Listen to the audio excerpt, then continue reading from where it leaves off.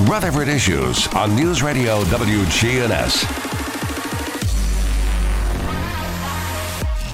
Right now that time, 10:31, you're tuned to WGNS, your good neighbor station since 1947.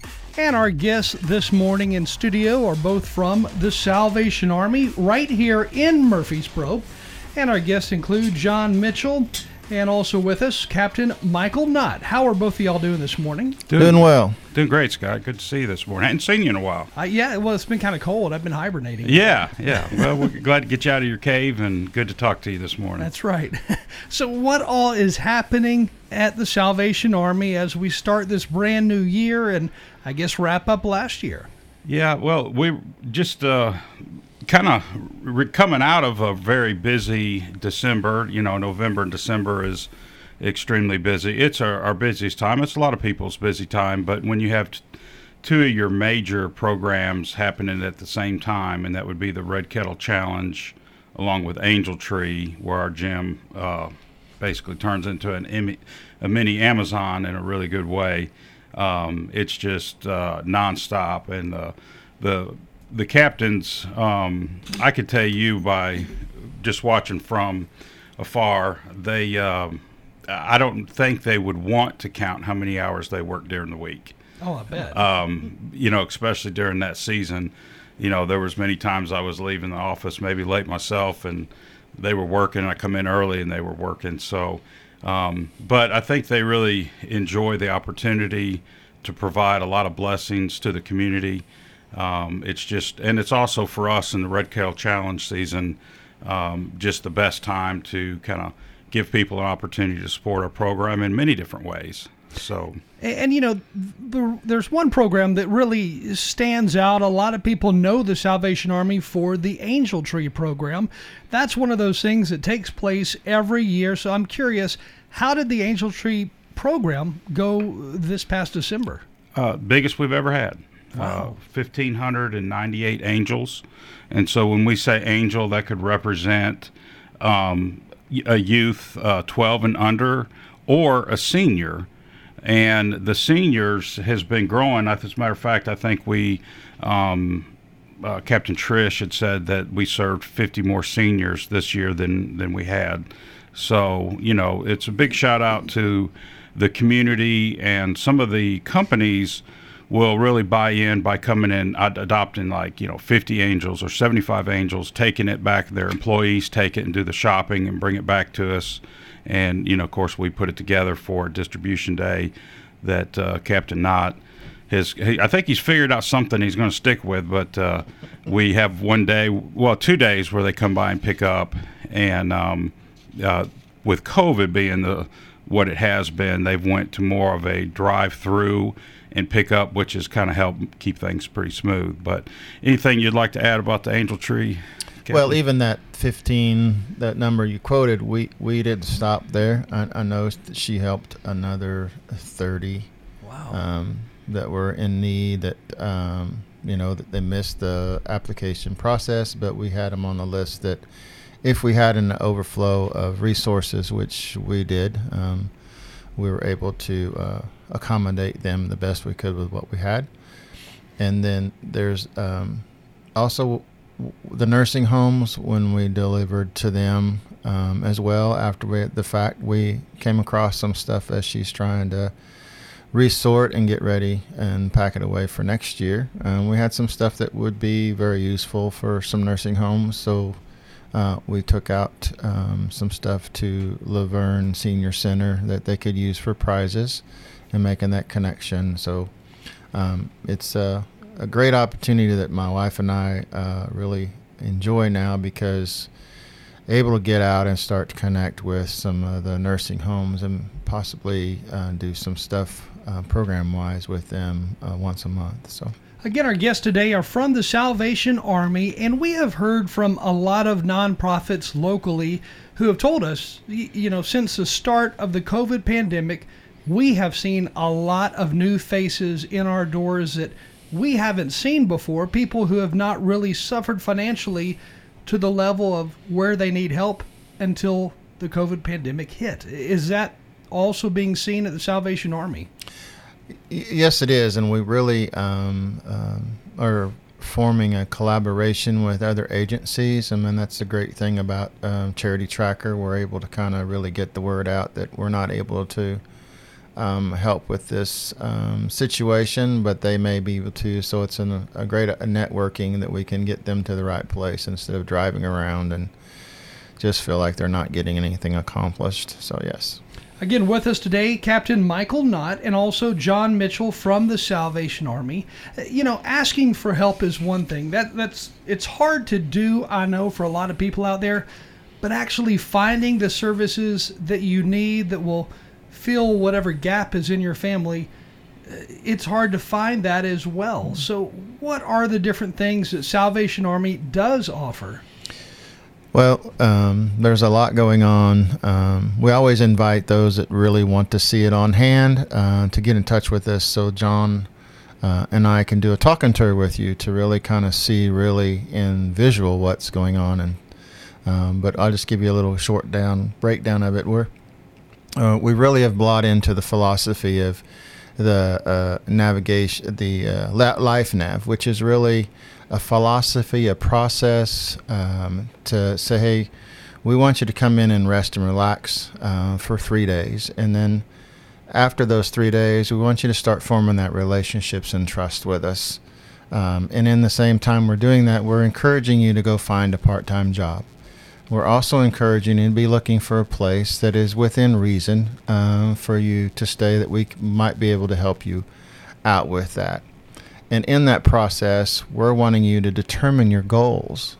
And so they go through a pamphlet that's been created by the Major Frizzell, the area commander in Nashville, which really does a self-evaluation, which helps the coaches kind of see if there's something that kind of the cycle needs to be broken, that we can bring in some mental behavior and some counselors that can kind of talk through them so that they're able to get out of that cycle to be able to really start moving forward on their journey. And in that process, through those goals, they choose 3 of we call them SMART goals. And we hope one of those is finding permanent housing, because you've come to us because you don't have a place to stay. And in that process, then we work through that, and they're empowered to go look for all this stuff. We do not do it for them. We provide the resources. And so in that process, the turnaround time could be within 30 days. It could be longer when you're dealing with families. It probably takes that 3 months and maybe a little bit, just depending on their situation and their family size. And then as we move forward, we've kind of just made the building more... we want to respect everybody coming through, so we're having them begin to come through the front door and be able to do everything there and meet their needs. But even with we have in the coaches going on, we have the mental health come in. We have our own programs that we do that does character building. We do life skills such as budgeting, or the Davis Ramsey class. We just had 13 that were part of that actually graduated into permanent housing and has come back to do some more training. And really we go down into our merging youth. It's where we connect with the children from the schools that the parents need some place for them to go. So we have an after school place for them to come and do their work. Have some character building process, but we also can connect with the parents as well to get them interacted with that. So emerging youth, and we have like over 90 that are registered. And so on an average, we may have like 25 come a day. And we're picking those up and bringing them, and we're making collaboration with the schools to see if our place could be a drop-off for the bus to kind of cut down on some of the cost. And right now we're kind of trying to build up our manpower at this point so that we can accommodate and be in compliance with our Safe for Harm from the Salvation Army. The category of mental health, that is a category that a lot of nonprofits struggle through, because it's a tough situation, really, to get to that bottom of the mental health problem, whatever it may be, finding a solution to fixing or maybe helping that problem. Mm-hmm. How do y'all go about treating that? Scott, I'll say, since I've been with the Salvation over 6 years, I was really just happy to see by the growth of our staff. So as Captain said, we're still continuing to try to grow so we can reach more people and more specific needs. Just so you know, since the last time you've been in there, we've doubled our staff from 7 to 14. Wow. So that includes 3 family coaches or LifeNav coaches that are working with these individuals or families. We have some programming people down on the other side for the emerging youth. But through that synergy of these coaches that had previous experience, we have one day dedicated where the people we're working with or people that the coaches are talking with will have a mental health session I think it's at Wednesdays. Mm-hmm. We have one night set aside where, we don't have someone on staff doing that, but they knew the resources to bring into our building and provide some mental health counseling for them as part of that wraparound, care that we're giving at the Salvation Army. And it's very interesting how you have that 3-day down period for when a new person comes in, which seems like that would be a very positive thing for somebody just to have some downtime. Yes, it is. It's because we're just now getting to know them and vice versa. And once they know that it's safe and they're able to rest and relax, and hopefully that opens up avenues of conversation. And with that conversation, we're really not asking much from them. We do go over our community expectations. We want you to kind of just help buy into, you have a bed's provided for you, a meal, and a place to kind of take care of yourself, but at no cost. But all we're asking you if you can do some daily chores, just to kind of keep your area clean and all that. It's really fabulous how that works, because when they take ownership of it, you start seeing that transformation. Now, there are rules in place for those who live at the Salvation Army. For example, no drinking alcohol. That's one of the big ones. You can't come in drunk. Right, and I don't like the word rule. It's our time has changed. It's really community expectations, and so yes, it's part of one of that expectations. You may come in and that's what you've been doing outside, but we encourage you that it needs to stop while you're here. So we do those breathalyzer tests every evening. We do the drug test once they come in as well, and we randomly do that. We just don't pick somebody out. We do it for everybody, and that includes the family as well. And with families, you have to be a little bit more protected of that. So that's why we've kind of really thought more about trying to keep our building a little bit more secure, because you got children with parents that are trying to work and make a thing, and the kids have an opportunity to go from the community living area over to our emerging youth to be a part of the program. So it kind of helps the parents as well, as instead of finding a place when school's out because of the weather. And we try to be open for it if the weather allows us. That's what we're doing today. And so those kids that are out of school that aren't, then our staff is picking them up to kind of have some helping out for the family.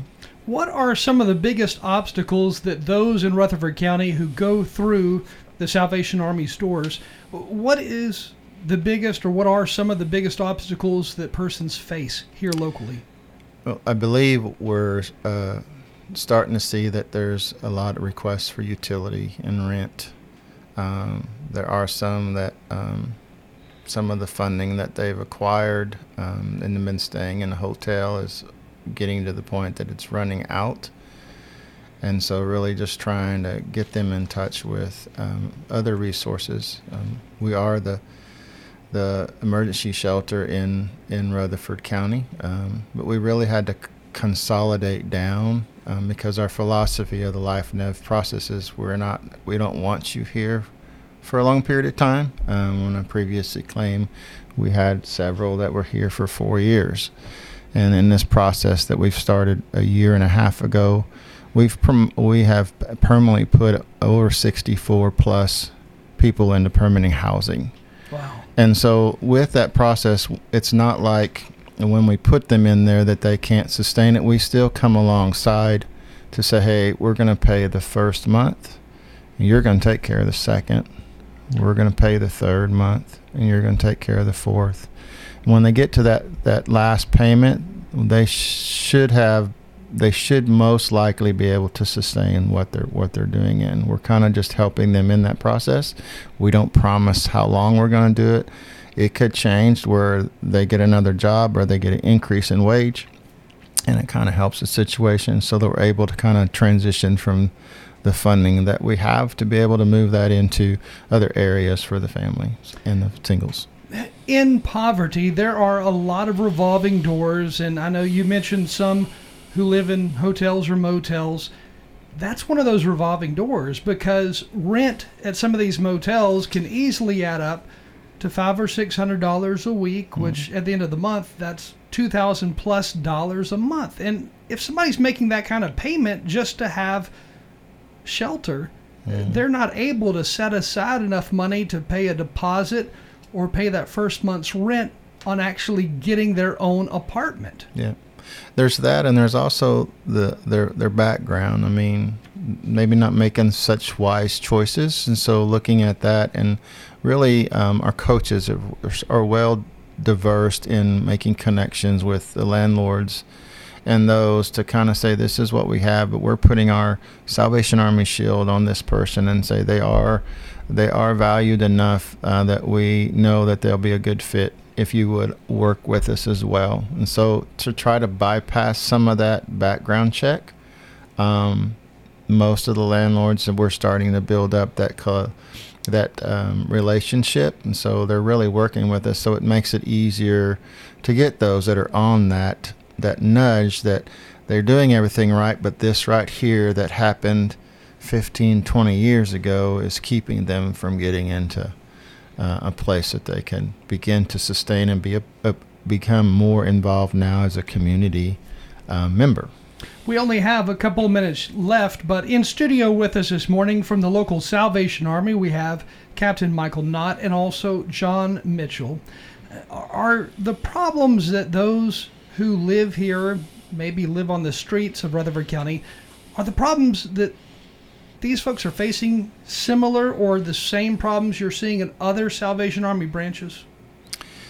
I would say it's similar. I mean, a lot that we have, and we do the best that we can with our coaches, because we still keep in touch with the encampments, and we still try to get them to make the decisions to come in and when we have the availability to do that. But there are those that choose to live that lifestyle because of, like, for example, one person doesn't want to come in because he doesn't want to have to start paying child support. The one is, I've been doing this all my life, I don't know anything new, and they know the system very well.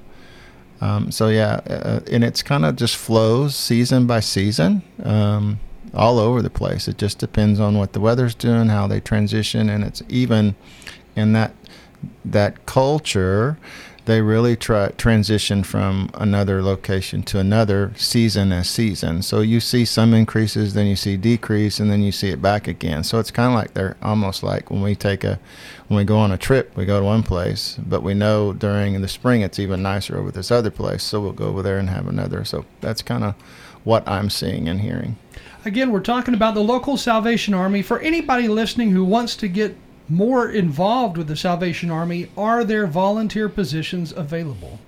There is. If they would go online to our website, John, do you know? Yeah, at MurfreesboroSalvationArmy.org, and just go to our website, and you can sign up for a time to maybe come into the kitchen and help with the meal prep.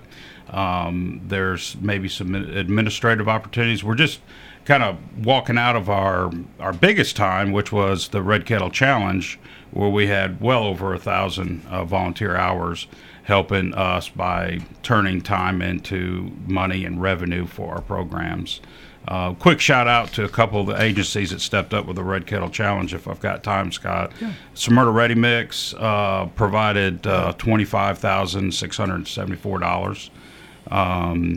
The Adient Group, which is down the street from us, their plant manager said, I want to keep my employees working, so he allowed them to come and volunteer. it was volunteer hours for us, but they were getting paid by Adient. They supplied $17,000 worth of kettle time. I thought that was a great story. As well as help Miss Captain with the angel tree. So they were processing angels and getting that ready for distribution day. A lot of positive stuff. Again, the Salvation Army right here in Rutherford County. Our guests today have been Captain Michael Knott and also John Mitchell. Thanks for joining us. You bet. Thank you. Time again right now, 10:52. More news coming up. Rutherford Issues on News Radio WGNS.